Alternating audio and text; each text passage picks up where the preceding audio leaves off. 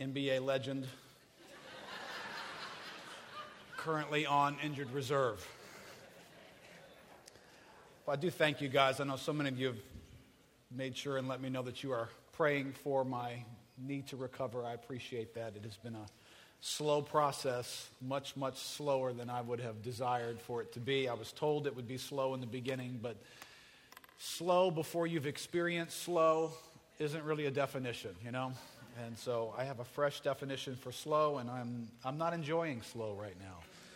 But I appreciate your prayers. Appreciate you putting up with the change in pulpit activity up here as well. Well, I was listening this morning as we were singing, and I'm thinking, if you come in here and it's Easter Sunday, and you're thinking, wow, Easter songs. I'm thinking, we sing these songs every week. And that is as it should be. This morning is a unique morning in a couple of ways. One would be because the rest of the world sort of joins us in what we do every week. Because in reality, this is the message of our lives. This is the cornerstone of our existence. Now, if you're here this morning and this is a yearly celebration, well, I pray that this morning as you leave here, something about that will have changed. This will not be an annual visitation, but this will become a daily reality because this message of Easter is intended by God to be that to us. Now, if you'll turn in the Gospel of John, we've been studying through the Gospel of John now since most of us were children, and we are coming to the end here. We're John chapter 20, and then we have John chapter 21. We spent a few weeks in the crucifixion. From John chapter 19, we will spend a little bit of time in John chapter 20 with the resurrection. What's interesting about this passage that we're about to read is 1,980 years ago and about 14 hours. This is a real scene. Really taking place. These are real people gathered amidst the dew of an early morning to witness these activities. So this is going live, if you will, at that point, near Jerusalem, into this setting to hear this story unfold. Let's read John chapter 20, verse 1. Now on the first day of the week, Mary Magdalene came to the tomb early, while it was still dark, and saw that the stone had been taken away from the tomb. So she ran and went to Simon Peter and the other disciple, the one whom Jesus loved, and said to them, "They have taken the Lord out of the tomb, and we do not know where they have laid him." So Peter went out with the other disciple, and they were going toward the tomb. Both of them were running together, but the other disciple outran Peter and reached the tomb first. And stooping to look in, he saw the linen cloths lying there, but he did not go in. Then Simon Peter came, following him, and went into the tomb. He saw the linen cloths lying there, and the face cloth, which had been on Jesus' head, not lying with the linen cloths, but folded up in a place by itself. And there's some significance there I'm not going to really chase off on. Let me just make a quick comment. That's as clear as the Bible intended for that statement to be to us. God has limitation on how much he intended for us to clearly see everything. But you'd have some folks who would believe, okay, either the headpiece to what wrapped Jesus was either neatly set on the side, which in one sense, if we're going to try and figure out what happened here, right? There's some facts here, there's evidence here. What happened in this scene? Did somebody break in and steal the body? Right? At the end of this story, this historic story, not just this biblical story, every one of us has to conclude what happened. So there's some evidence here. So there's this headpiece that's separate from the shroud that would have wrapped the body. And it is separate, but we don't know how far. So one of two things happened here. Either it's been folded up neatly and put on the side, or it's separated about this far. About this far. Some people believe that when Jesus departed, he just vaporized, if you will, just departed. And so the body shrouding just collapsed in place. Well, the headpiece would have been separated by the neck. It would have been a separate piece, so there would have been separation there. So in any event, if you're stealing the body, you're not taking the headpiece off, folding it up neatly. You just want to, hey, I was a junior thief growing up. You just want to book. That's the term we used to use. Just want to take it and book. Y'all still use the word book? No one uses the word book. Anybody remember the word book in that sense? Thank you. Thank you, all you fellow hoodlums. Look in verse 8. Then the other disciple who had reached the tomb first also went in, and he saw and believed. And in verse 9, I'm going to come back to this verse, because this verse was rather precious to me in looking at this passage this week. For as yet they did not understand the scripture, that he must rise from the dead. Then the disciples went back to their homes. Now, why does the Bible include this story? Why is this story intentionally placed in the Bible? And when you come to the Bible, you do have to read the Bible that way. The Bible is intentionally constructed. It is a limited gathering of stories that God intended for us to read. Sometimes we come to the Bible and we're not aware of what the Bible really is, so we just start reading it as though it's this scattered, random group of stories that all have a moral to them. And so this is the good book. A good book teaching you how to live the good life, teaching you right and wrong. Right? And, often people are referring to the Bible without referring to anything that the Bible really is about. That first and foremost, the Bible is about this story. I mean, if you were to create vibration from the Bible and send it to the edges, this is where you'd pound hardest, right here. And then all the vibrations would show up in Genesis 1 at the end of Revelation. This is what the Bible's about. So it's not as though this is just another one of those collected stories that we'll all just take a moral from this and we'll learn something from this passage. I mean, if you were that way, you'd think, well, I guess this was to show us who the fastest disciples were, I mean, why is that in there? That one guy outran the other one. Well, there's elements here that are critically important. And the critical element in this passage is to establish the fact of the resurrection. That's why this passage is in the Bible, to establish the fact of the resurrection. Now note carefully, not to introduce us to the resurrection, because the Bible's been introducing us to the resurrection over and over and over again throughout the Old Testament, as well as Jesus specifically throughout the New. But it is to give evidence to the resurrection and establish in our thinking the fact that Jesus Christ, who was crucified, was raised again from the dead. Now, the Bible's going to give a whole bunch of evidence here, and I put a lengthy quote there in your outline from J.C. Ryle. Because God chose an amount of evidence. Remember, this is God's chosen book. God chose to put certain things into this book. So there's a certain amount of evidence about the resurrection. Right? Let's read this with me. J.C. Ryle, in his commentary on John, says, he was seen at least 11 times after he rose again, at different times of day, in different ways, and by different witnesses. He was seen first by one woman alone, then by several women together, then by one man, then by two men, and each time in the open air. Then he was seen by 10 disciples in the evening in a room, then by 11 disciples again in a room, and afterwards on 5 different occasions, at one of which no less than 500 people was present. Those to whom he appeared touched him, talked with him, and saw him eat and drink. If there is any fact in Christianity that is well supported by evidence, it is the fact of Christ rising again from the dead. One thing, at any rate, is most undeniably certain. The apostles, a few weeks after our Lord's crucifixion, were utterly and entirely different men in every way from what they were before the crucifixion.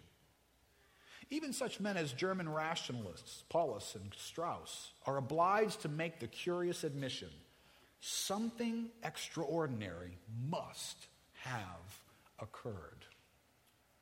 Now, we all come to this topic. It's Resurrection Sunday, and in our culture and in our country, this is a common day on the calendar. This is common information.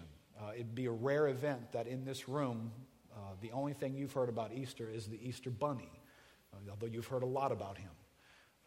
But you've heard about the resurrection. You've heard the story. It almost be impossible to be an American and not hear some of this. It might be possible in some parts of the world. But this event, which has become way common to all of us to hear about, is an actual event. It has a time and a space in history. It's not from a book of folklore. It touches human history in a way that left evidence all over the place. The Bible is a book of evidence.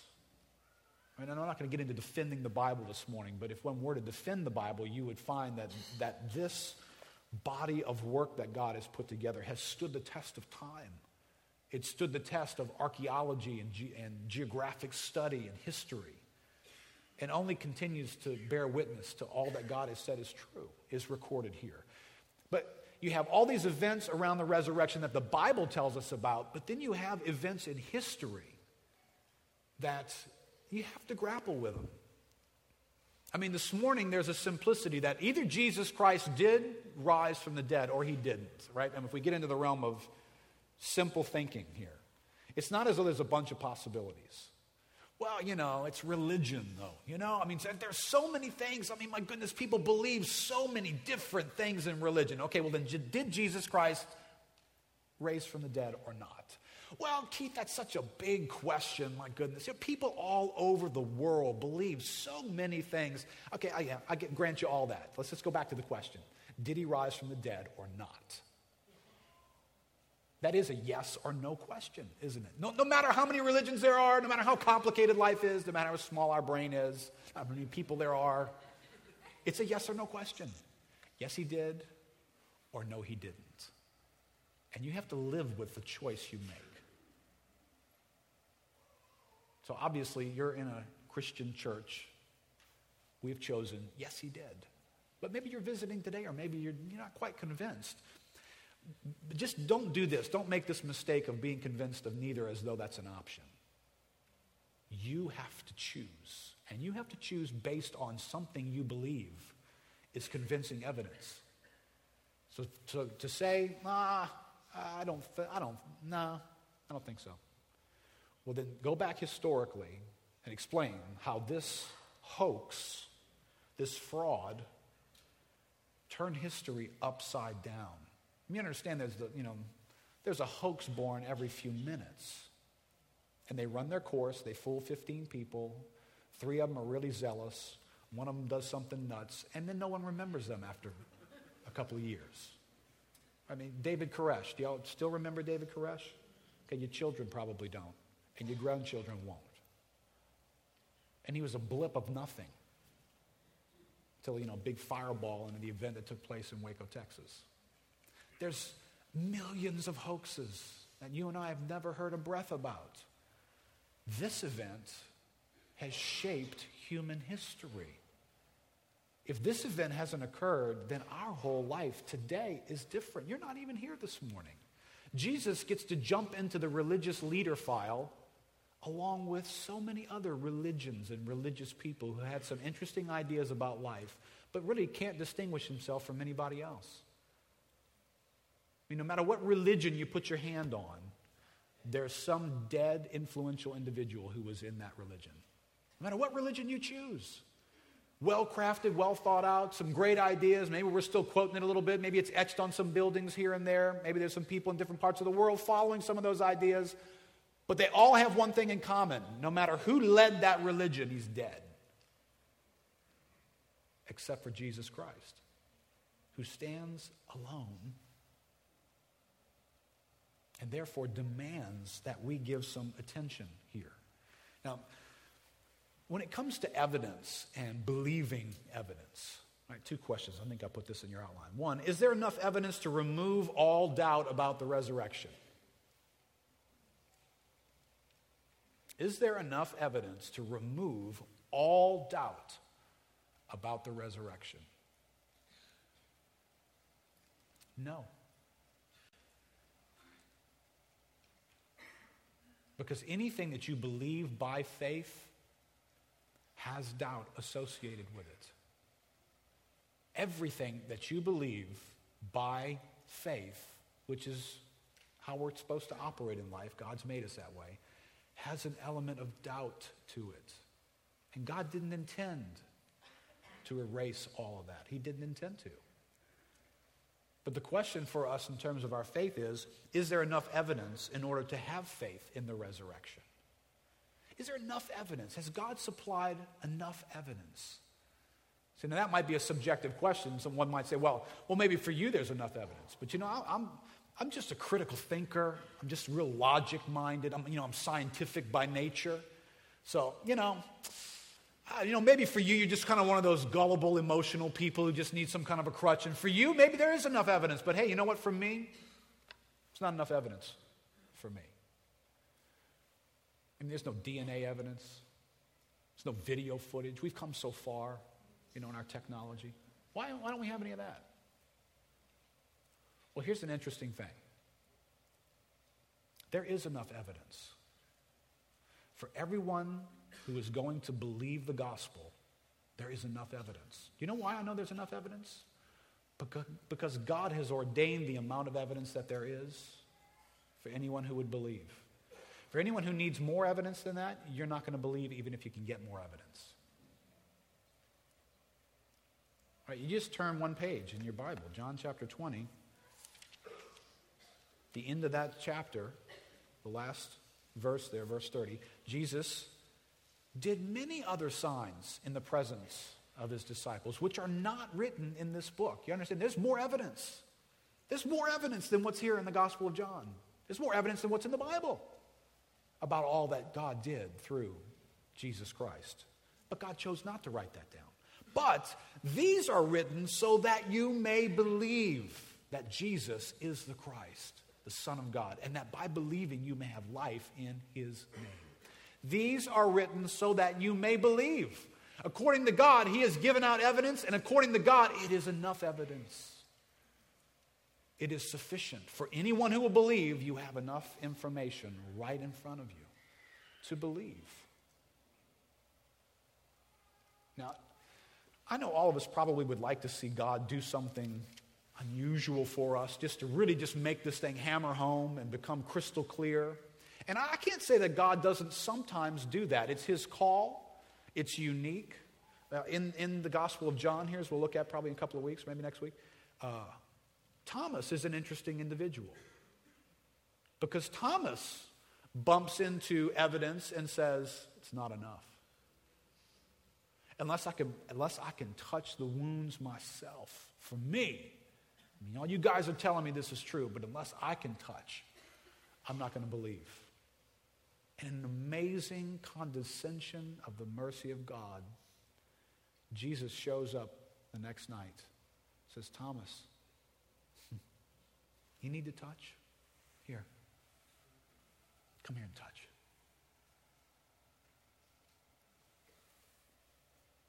Now, what incredible mercy of God. Because he says, Thomas, you believe because you've seen? Blessed are those who have not seen and yet believe. See, there were plenty that they were not going to see what Thomas saw. They were not going to see what the Apostle Paul saw when he got knocked to the ground by the presence of the risen Christ. And now, how many people do you know, and how many people are in the Bible besides Thomas and Paul who get that? See, apparently God says, there's enough evidence. I've given you enough evidence. I won't be doing a personal trick for everyone. Remember the story in Luke chapter 16, where there's a man who's lived his life, and he's died, and he's experiencing the afterlife, and he's in hell. And it's a place of torment and agony and pain. And he's allowed to see across this great divide, and he sees into paradise, into the place where the righteous are waiting, going into heaven. And he sees Abraham, the great patriarch from the Old Testament, and a man named Lazarus, who he would have known. And Lazarus is in paradise, And this man is in agony. And he begins to cry out. He wants relief. And he realizes this is it. I've entered into eternity. And he realizes his own family is going to follow him into this same place. And he asked Abraham, send Lazarus to my relatives. Send a messenger to them that they don't end up in the same place with me. And you know what Abraham says? He says they already have enough evidence. He says they have Moses and the prophets. And if they will not believe that, neither will they believe even if someone came back from the dead and told them. See, there's a sovereign work. There's a work of God in saving man and believing. See, we're way too arrogant as people to think that, hey, God, you show up and you do something here for me, and I'll decide whether I'm going to believe or not. God gives evidence, and you will believe. And if you won't, all the argument and any more evidence isn't going to put you over the hump. Because you have chosen in your heart a resistance that all the evidence in the world, even someone coming back from the dead, won't undo. Now, just shortly after this passage, if you were to turn to Acts chapter 2, just a few days pass.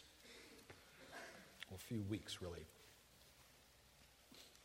And the Apostle Peter is going to stand up in Jerusalem and he's going to preach this message. Now, I want you to notice what he says because he doesn't drift far outside of just John chapter 20.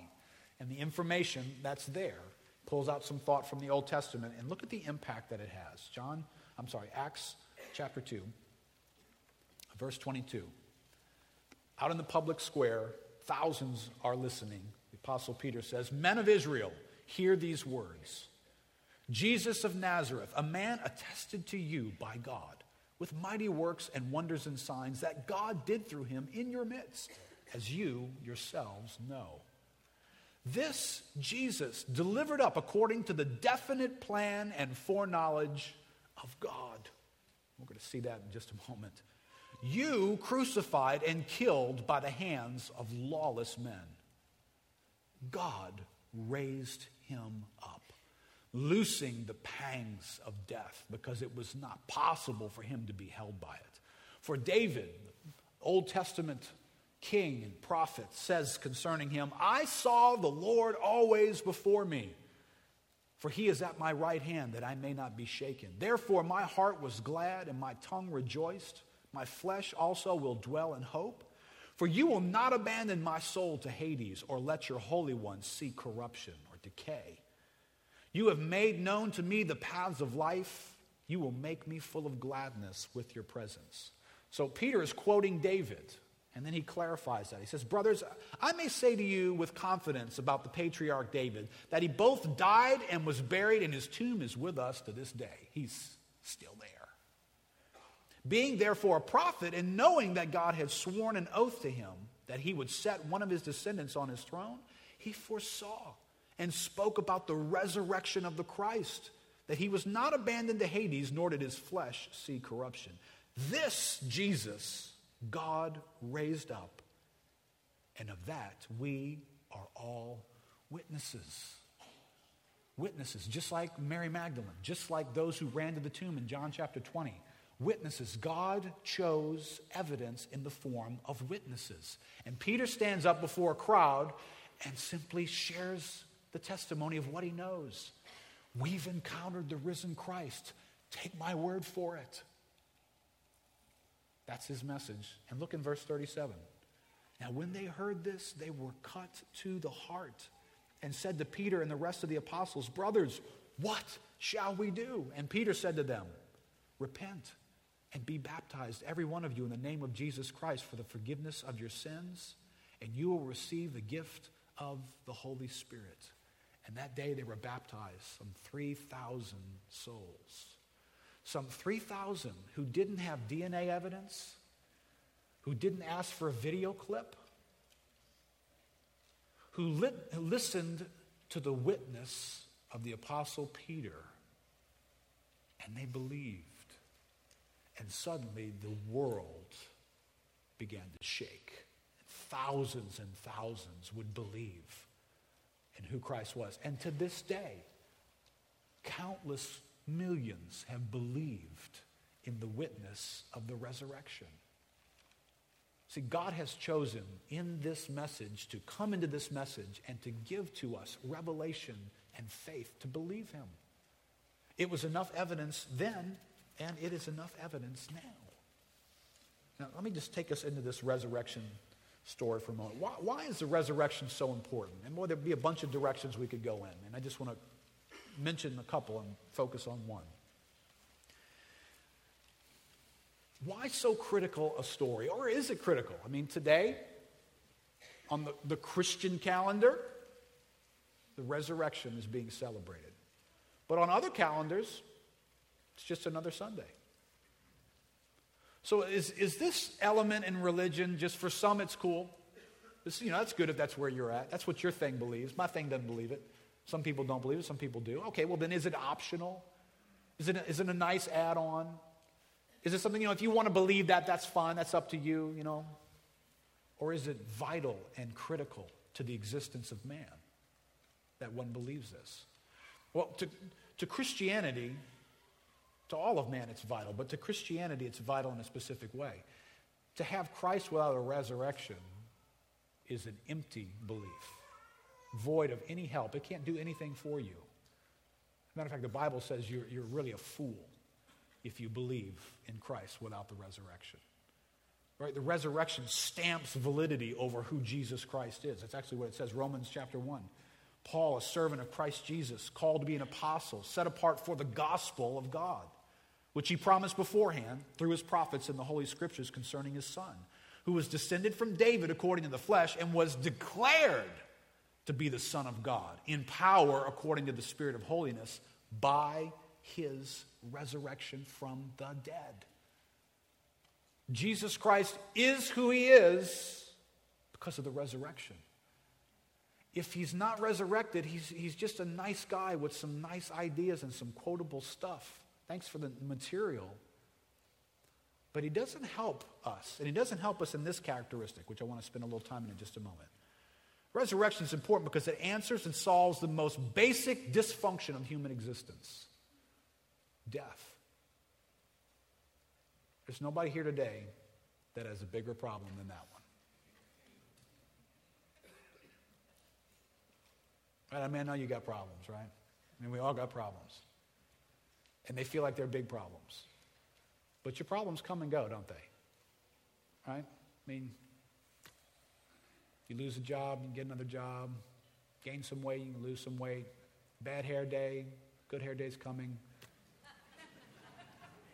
By faith, for some of you. But death is inescapable. I'll come back to that. I want to get to this probably in another message. The resurrection is so important because it imports into this life power to live this life and hope for the next. It imports that in.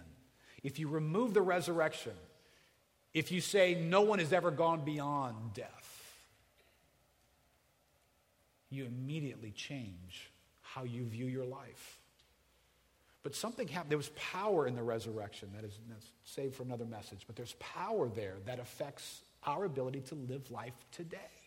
We can live life today differently because there's this power that took place in the resurrection that now comes to us. The resurrection is full of power. It's a new life to live a new way with a new hope for those of us who are living this life. Right? Different message. But let me go back to this issue. That it answers and solves the most basic dysfunction in our world. And that's the presence of death. I called it in your outline, man's dance with death.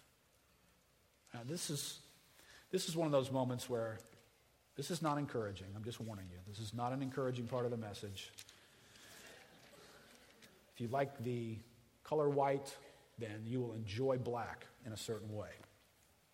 This is the backdrop for the resurrection. Leo Tolstoy was a Russian novelist and thinker, and he wrote War and Peace, wrote in the late 1800s. He said this, "My question, that which at the age of 50 brought me to the verge of suicide, was the simplest of questions lying in the soul of every man. A question without an answer to which one cannot live. It was, what will come of what I am doing today or tomorrow? What will come of my whole life? Why should I live? Why wish for anything or do anything?" It can also be expressed thus. Is there any meaning in my life that the inevitable death awaiting me does not destroy? No matter how you're thinking your way through life, you either turn that question down and ignore it, or you solve it, or you live miserable in the shadow of it. Because of all of our toil and striving and all the things we're afraid of and wish we had, and the regrets and our ambitions and our goals and aspirations, if this is just a temporary venture for all of us, why get so lathered up? Why go to work on Monday? Why worry? Oh, well, because they'll repossess this or I'll lose that. So what? Really? I mean, hey, if I could tell you right now, you all came in fresh, no history, just came in today, we're all gathered together, and I say, okay, guys, here's the rules. You got 60 minutes to live, your whole life. 60 minutes, and then you're done. Go get them. Now, what are you going to do right now? What are you going to do with that 60 minutes? You going to go to college? Well, I want to get a good paying job, but, that just doesn't make sense with 60 minutes now, does it? You're going to get rich fast? You want to go break the law? You want to go bump something off? Go do some drug? You got 60 minutes. You want to be high for 60 minutes? You want to be out of touch with reality? What do you want to do for 60 minutes? You want to have children? Well, I can't have them that fast, but just a lot of goals that you might be after in your life in 60 minutes if you know no matter what you could achieve. Beat everybody up in here. Steal the coolest car out in the parking lot. So what? You got it for 60 minutes. And then it's all over with. So does it matter whether you beat the guy up and got his car or whether you just sat in here and took a nap? Does it matter? You got 60 minutes. Now why, if I just take the 60 and pull the minutes off and add years on there, why does that change now? All I did was just use a different measure of time. You got 60 years. Oh, 60 years. Well, I'll go to college and I got to have this and I live this way. I got to do these things. I got to accomplish this. Why, if after 60 years it's all over, the lights get shut down and you're done and nothing exists anymore? You're dead. Death comes and it's over. See, the only way this life has any meaning is if it's permanent. If it's temporary, then your life doesn't have any meaning to it, and you know it. We need permanence. We need something of this life to go on. And if death is the end, well, then there is no going on, and it is meaningless. But according to Scripture, death is not the end. But death looms over humanity. All right, Acts chapter 2, verse 24, when Peter preached, he said, Jesus' resurrection, he said it loosened the pangs of death. I like that imagery. It didn't just deal with death, it loosened the pangs of death. New American Standard says it put an end to the agony of death. That word agony or pains, in the Greek, it means pain and sorrow, referring to the travail or pain of childbirth. Now, what's interesting here is it's both a moment and an extension. Right? Childbirth is just not that. It's an extension leading up to something. And it's the travail leading up to something. It's also used as a warning of the sorrows that would follow wars, famines, and other catastrophes. This terrible event takes place, and then there's this period of time afterwards of agony, pangs, desolation. One translation says it's equivalent to intolerable anguish. Now listen to it for a moment here to a fellow named D.A. Carson. He speaks of death this way. He says, death is such an ugly enemy. Now he's referring here to a passage earlier in John where Jesus raises Lazarus from the dead. Right, remember that story? And after Jesus is delayed and he shows up on the scene of death, he's on the scene of death. There's mourning taking place. There's sadness. Back in this culture, unlike our culture, when you go to a funeral in our culture, it's quiet. A few tears are being shed. People are under control. Not in this culture. In this culture, death was loud. It was lamenting. There was weeping. They actually hired bands to play, all in minor keys.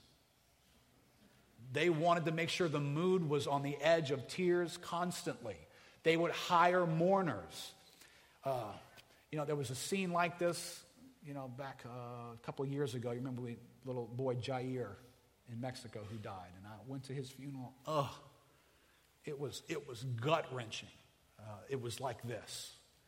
It was loud and cries and severe, and music was being played while the body is being lowered, and then the relatives are burying this boy. That's the scene here that Jesus walks up on. He walks into death, and most translations say he was greatly troubled. Carson says they all got it wrong. He says the translation says he was outraged. When Jesus encountered death in the lives of humanity, he was outraged over it. Now, I think you can follow Mr. Carson's quote here a little better. Death is such an ugly enemy. It generates endless and incalculable anguish. Whether death afflicts us at 5 or 10 or 30 or 50 or 70 or 80 years, it comes and it is implacable. It's merciless. Death is an enemy, and it can be a fierce one. Death is not normal when you look at it from the vantage point of what God created in the first place. It is normal this side of the fall, but that's not saying much. It is an enemy. It is ugly. It destroys relationships. It is to be feared. It is repulsive. There's something odious about death. Never pretend otherwise. He goes on in this section to basically help Christians who sometimes trivialize death by quoting the Bible a little too easily at a funeral. To be absent from the body, to be present with the Lord. There is something about this quote. I've not seen this quote before. I've not seen folks describe death this way. But immediately I identify with what he's saying. I identify with this at every funeral. If you see me at a funeral, if you see me do a funeral, you are seeing a man who is severely dealing with emotions. If I'm able to speak at a funeral, it's by the grace of God. Because I am affected. I'm affected by how death comes and destroys and disrupts. And you stand at a funeral trying to figure out some way to summarize an entire person's existence for their family. You realize, this is next to impossible. And all that was summed up in their years of relating has just now suddenly been destroyed by this visitation of something called death. It is what Mr. Carson describes. But he goes on and he says, never pretend otherwise, but death does not have the last word. Thank God for a Savior who could claim, I am the resurrection and the life.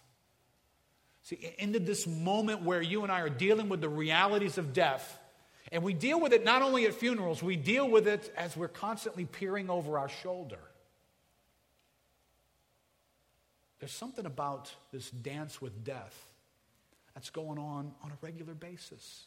Right? Hebrews chapter 2, if you can turn quickly, you can read this with me. Speaks of it as though its presence is this enslaving presence in our lives. Hebrews 2 verse 14 says, since therefore the children share in flesh and blood, he himself likewise partook of the same. Speaking of Christ, who came and put on flesh and blood, that through death he might destroy the one who has the power of death, that is the devil, and deliver all those who through fear of death were subject to lifelong slavery. That's an interesting image. people enslaved to the fear of death, right? I mean, you're going to face death once, but you face the fear of death a million times.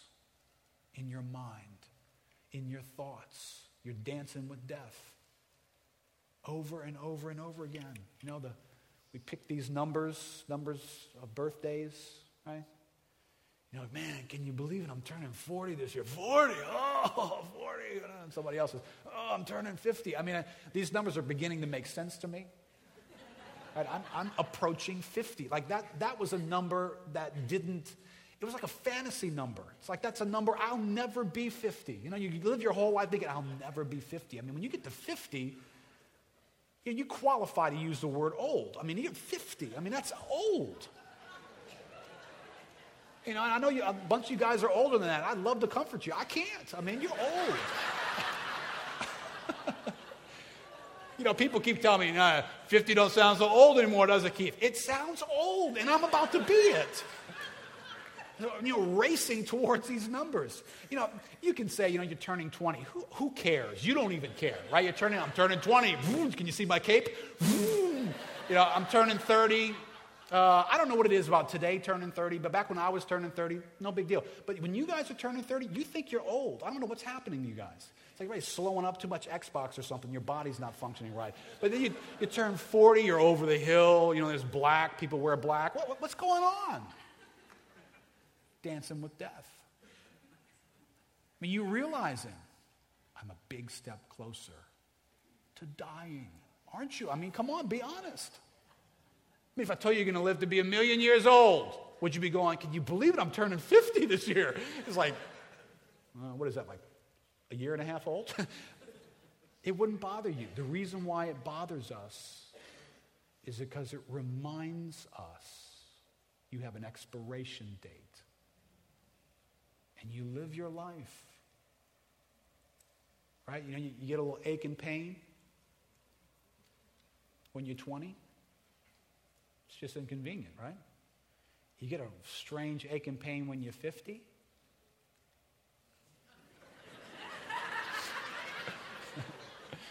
This could be it, right?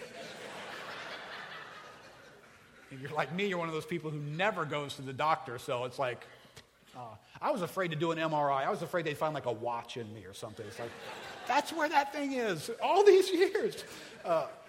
But, you know, you get older and, you know, can I just suggest this? When you cross 40, never own the physician's desk reference. Don't own one. It's just not a good idea. You start reading through and it describes symptoms and you're all over the thing. It's like, that was me last week. I felt just like that. All of a sudden you've got every disease known to man. You know, why are we thinking that way? Right? I don't know how many times, you know, the great sympathy that's bred in this church, I think it's by one of the pastors here, about having knee problems is now, it's like the quote of the century is, you're not as young as you thought you were, huh? It's like, listen, I knew I wasn't young, okay? This didn't confirm anything. It just let me know this body doesn't work the way it used to. You know, when I was trying to jump and slam dunk, I knew I wouldn't get there, but the brain still thought, you know? You ever notice that? Your brain still thinks when you jump, your body leaves the ground. It's like, that was it. When I was in high school, I'd have been touching the rim, baby. You know, it's like, no, that was it for you now. But your brain still tells you, jump. But your body is telling you, you're almost done. Right? This is the dance with death. Right? If you want to see what it looks like in the animal kingdom, it looks like a deer or a rabbit. You ever see a deer or a rabbit? Just watch them in nature. They don't look like Bambi and Thumper. Bambi and Thumper are cool. They're strolling through time. A deer, we have rabbits in our neighborhood, and they constantly run around. This is what they look like. You know, they're...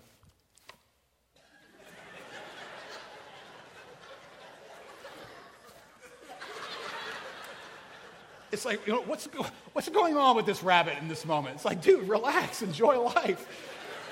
He can't. He is dancing with death everywhere. There's a predator waiting to kill me at every moment, you know.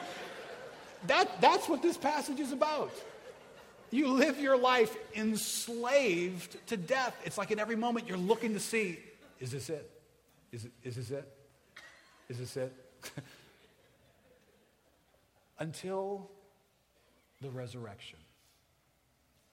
Man is haunted by death. Adrian Warnock, in his book on the resurrection, says, the Bible is in many ways a book about death. It begins in Genesis when Adam and Eve sinned and death entered the world. It ends in Revelation with the judgment of sin and the celebration of the end of death for all believers. The Bible constantly reminds us of the human predicament and of the inevitability of our mortality. So whenever resurrection is mentioned, it is a shaft of light penetrating our helplessness and hopelessness. Because of the repeated discussion of death, the subject of resurrection assumes a dramatic prominence whenever it appears. Right? This is what makes light. This darkness of death is what makes the resurrection such great news. This shaft of light, but I love the way he said that, this shaft of light penetrating our helplessness and our hopelessness. I think sometimes we're out of touch with the fact that we're dancing with death, but we're in touch with the fact that we feel helpless and hopeless. All right, so if you will, if right now you're thinking in your life and you're feeling that's what I feel like. I feel a lack of hope in my life. I feel helpless, vulnerable. Hopelessness is close at hand. Okay, well, if that's the case, can I just tell you, it's resurrection morning. Can I tell you this? If that's how you feel, then the resurrection is far from you. It's not a reality to you. You may even be a believer here this morning. But if you're dwelling in helplessness and hopelessness, then you have misplaced the resurrection. It is a shaft of light into your darkest moment. No matter what life is telling you, right? Well, I've been diagnosed with this. Okay, that just reminded you that you had an expiration date. You had that before the diagnosis. Your escape from this was not a bill of health. Your escape from this body and its brokenness was not to go to the doctor and get a good report. That was never your escape. You're going to die no matter what that report says.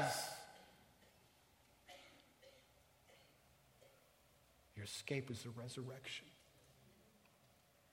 And that hasn't changed no matter what the doctor says. That hasn't changed. If you lose sight of that, you feel hopeless and helpless because all you've got then is your physical existence and how you're doing. Or whether you're going to keep that job or afford that thing or lose that house or lose your health insurance, right? And we live like rabbits, looking to see who's going to fix it, what's going to happen. And the resurrection is far from us. No. For the Christian, the resurrection is this shaft of light that comes into our lives because the Savior overcame death. And no matter when it comes for you, you'll step right over it into a whole new existence. And you will take certain things with you that made your life significant. And certain things you will leave behind that didn't matter on the other side of the resurrection.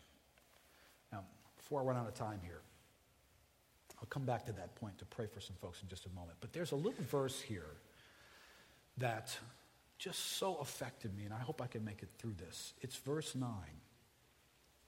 And I titled this section, Let God Be Faithful, Though Every Man Be Clueless.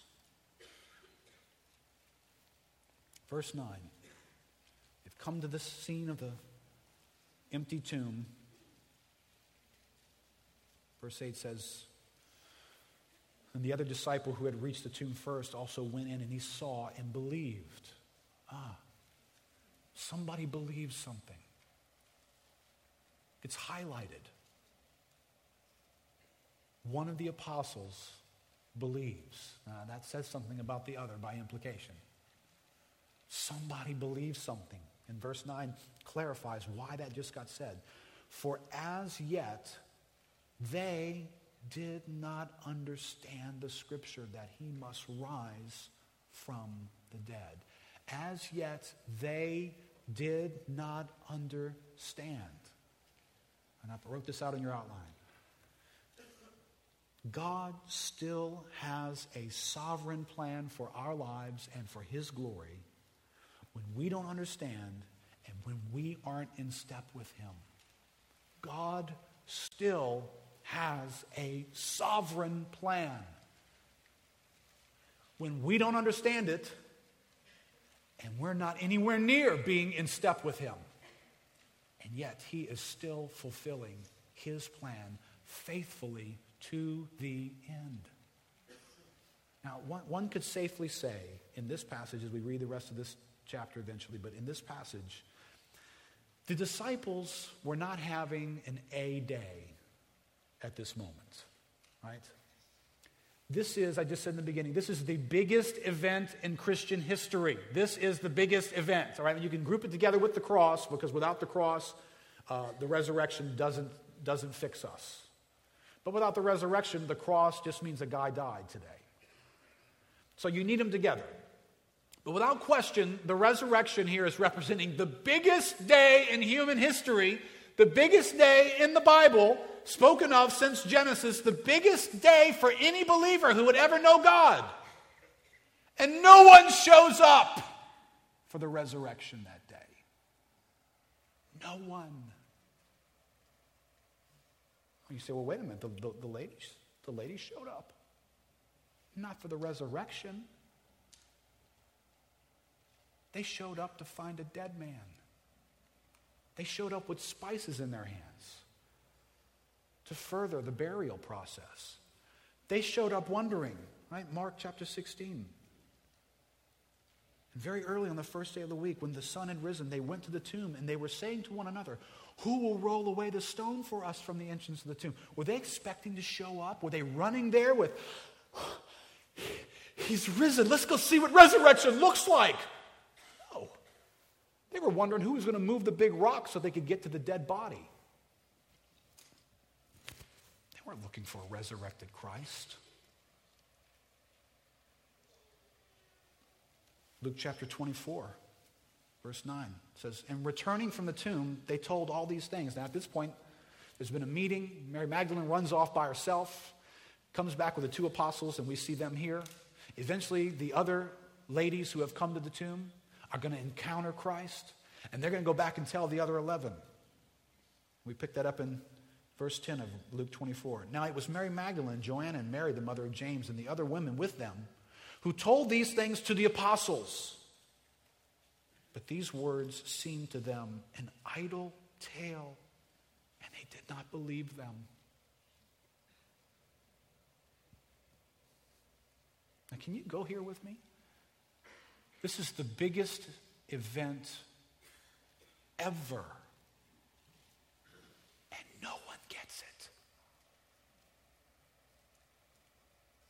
There's no gathering of disciples on the third day as they remembered the third day. The third day. It's the third day. And they all gathered to run to the last place reference point on earth that they knew Jesus to be, to see what resurrection would mean. What does resurrection look like? Listen, few showed up for the cross. No one showed up for the resurrection. No one was believing God for that day to come. No one was standing in faith. They were in the upper room praying with hearts full of faith, praying this event to take place. Listen, it's not as though Jesus hadn't told them. Right? I mean, your outline, I didn't put the passages in there. You can go back and look them up. Matthew says, for just as Jonah was 3 days and 3 nights in the belly of the great fish, so will the Son of Man be 3 days and 3 nights in the heart of the earth. Matthew 16, from that time, Jesus began to show his disciples that he must go to Jerusalem, suffer many things from the elders, chief priests, and scribes, and be killed, and on the third day be raised. Listen, you know, the closest thing we come to belief here is the enemies of Jesus. It was the enemies of Jesus who wanted the guards posted because they remembered. The guy said something about on the third day he would rise again. The enemies believed, but the people of God didn't get it. Now, why does that mess with me? Why does that blow me away? Because it didn't alter God at all.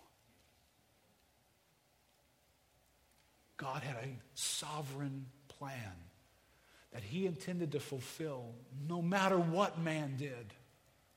no matter what his followers did, no matter what his own disciples did.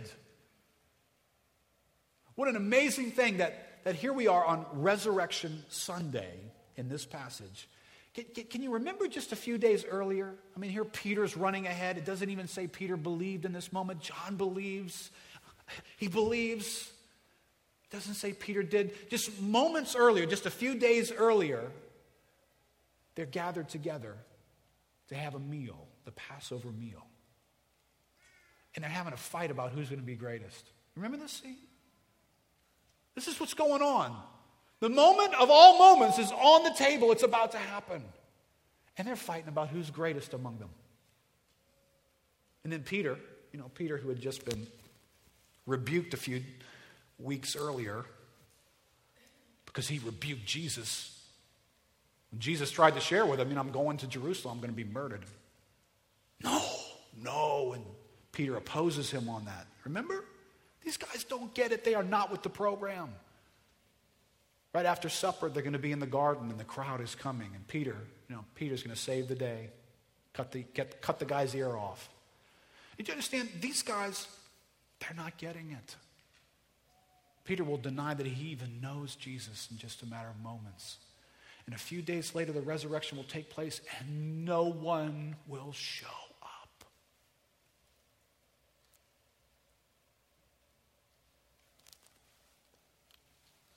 And yet, just a few days after this, these individuals are going to be commissioned to go into all the world.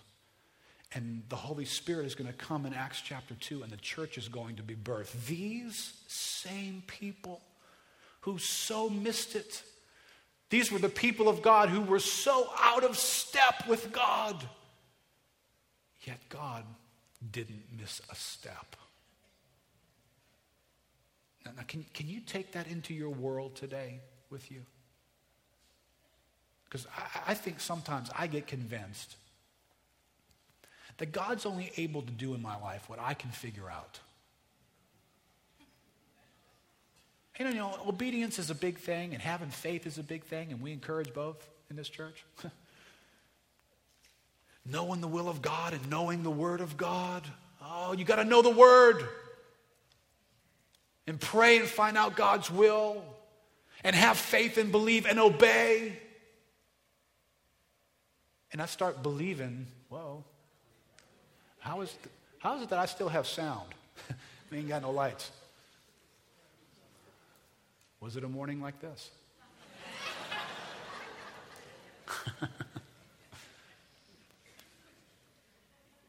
Of all the things that we put in our lap as believers, believe God, have faith, know, obey, they did none of them. And the biggest event in history still took place exactly according to God's sovereign plan. I just meditated on this, thought about it, singing those songs, just undone, thinking, Lord in heaven, beholding your glory, God, what will that be like? Because you are so different from us.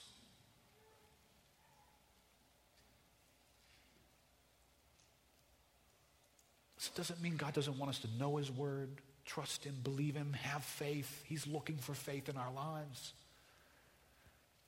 But let's not put the accent on us. Clearly, the accent in this passage is on a sovereign God who will not fail. He will not fail. Even when no one's looking for Him, He is still faithful. Look at this last thought, Matt. You can go ahead and come. J.C. Ryle says, we are taught finally in these verses that there may be much ignorance even in true believers. For 3 long years, these 2 leading apostles had heard our Lord speak of His resurrection as a fact, and yet they had not understood Him.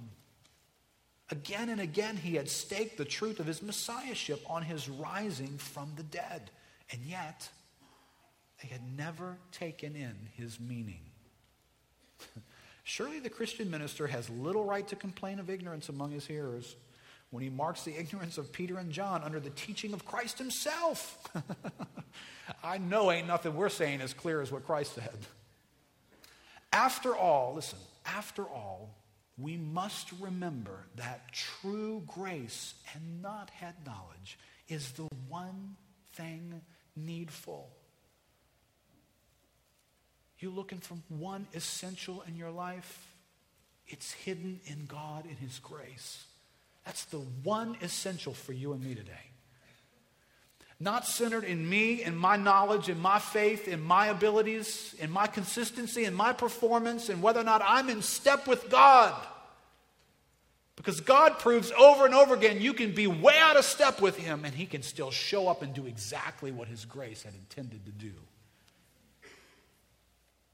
Raul goes on and says, in fact, the extent to which one man may have much knowledge and yet no grace is one of the greatest mysteries in religion, and one which the last day alone will unfold. Let us always seek knowledge and be ashamed of ignorance. But let us not despair because our knowledge is imperfect, or our ability to understand, or our ability to follow God is imperfect. Let us not despair that you are here today not feeling like you're a perfect Christian. Let us not despair that of all that you know, my goodness, you've been saved for how long and you're still doing what? Let us not despair. Let us not locate the center of our existence in us. Let us not despair because our knowledge is imperfect. And above all, let us make sure that like Peter and John, we have grace and right hearts.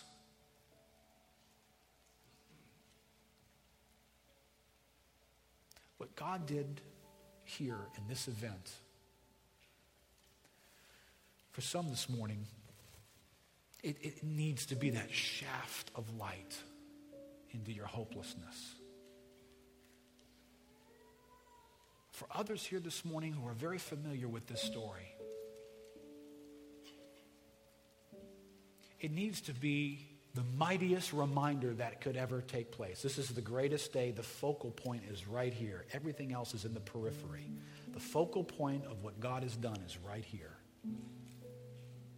And you couldn't have picked a more off day for the people of God.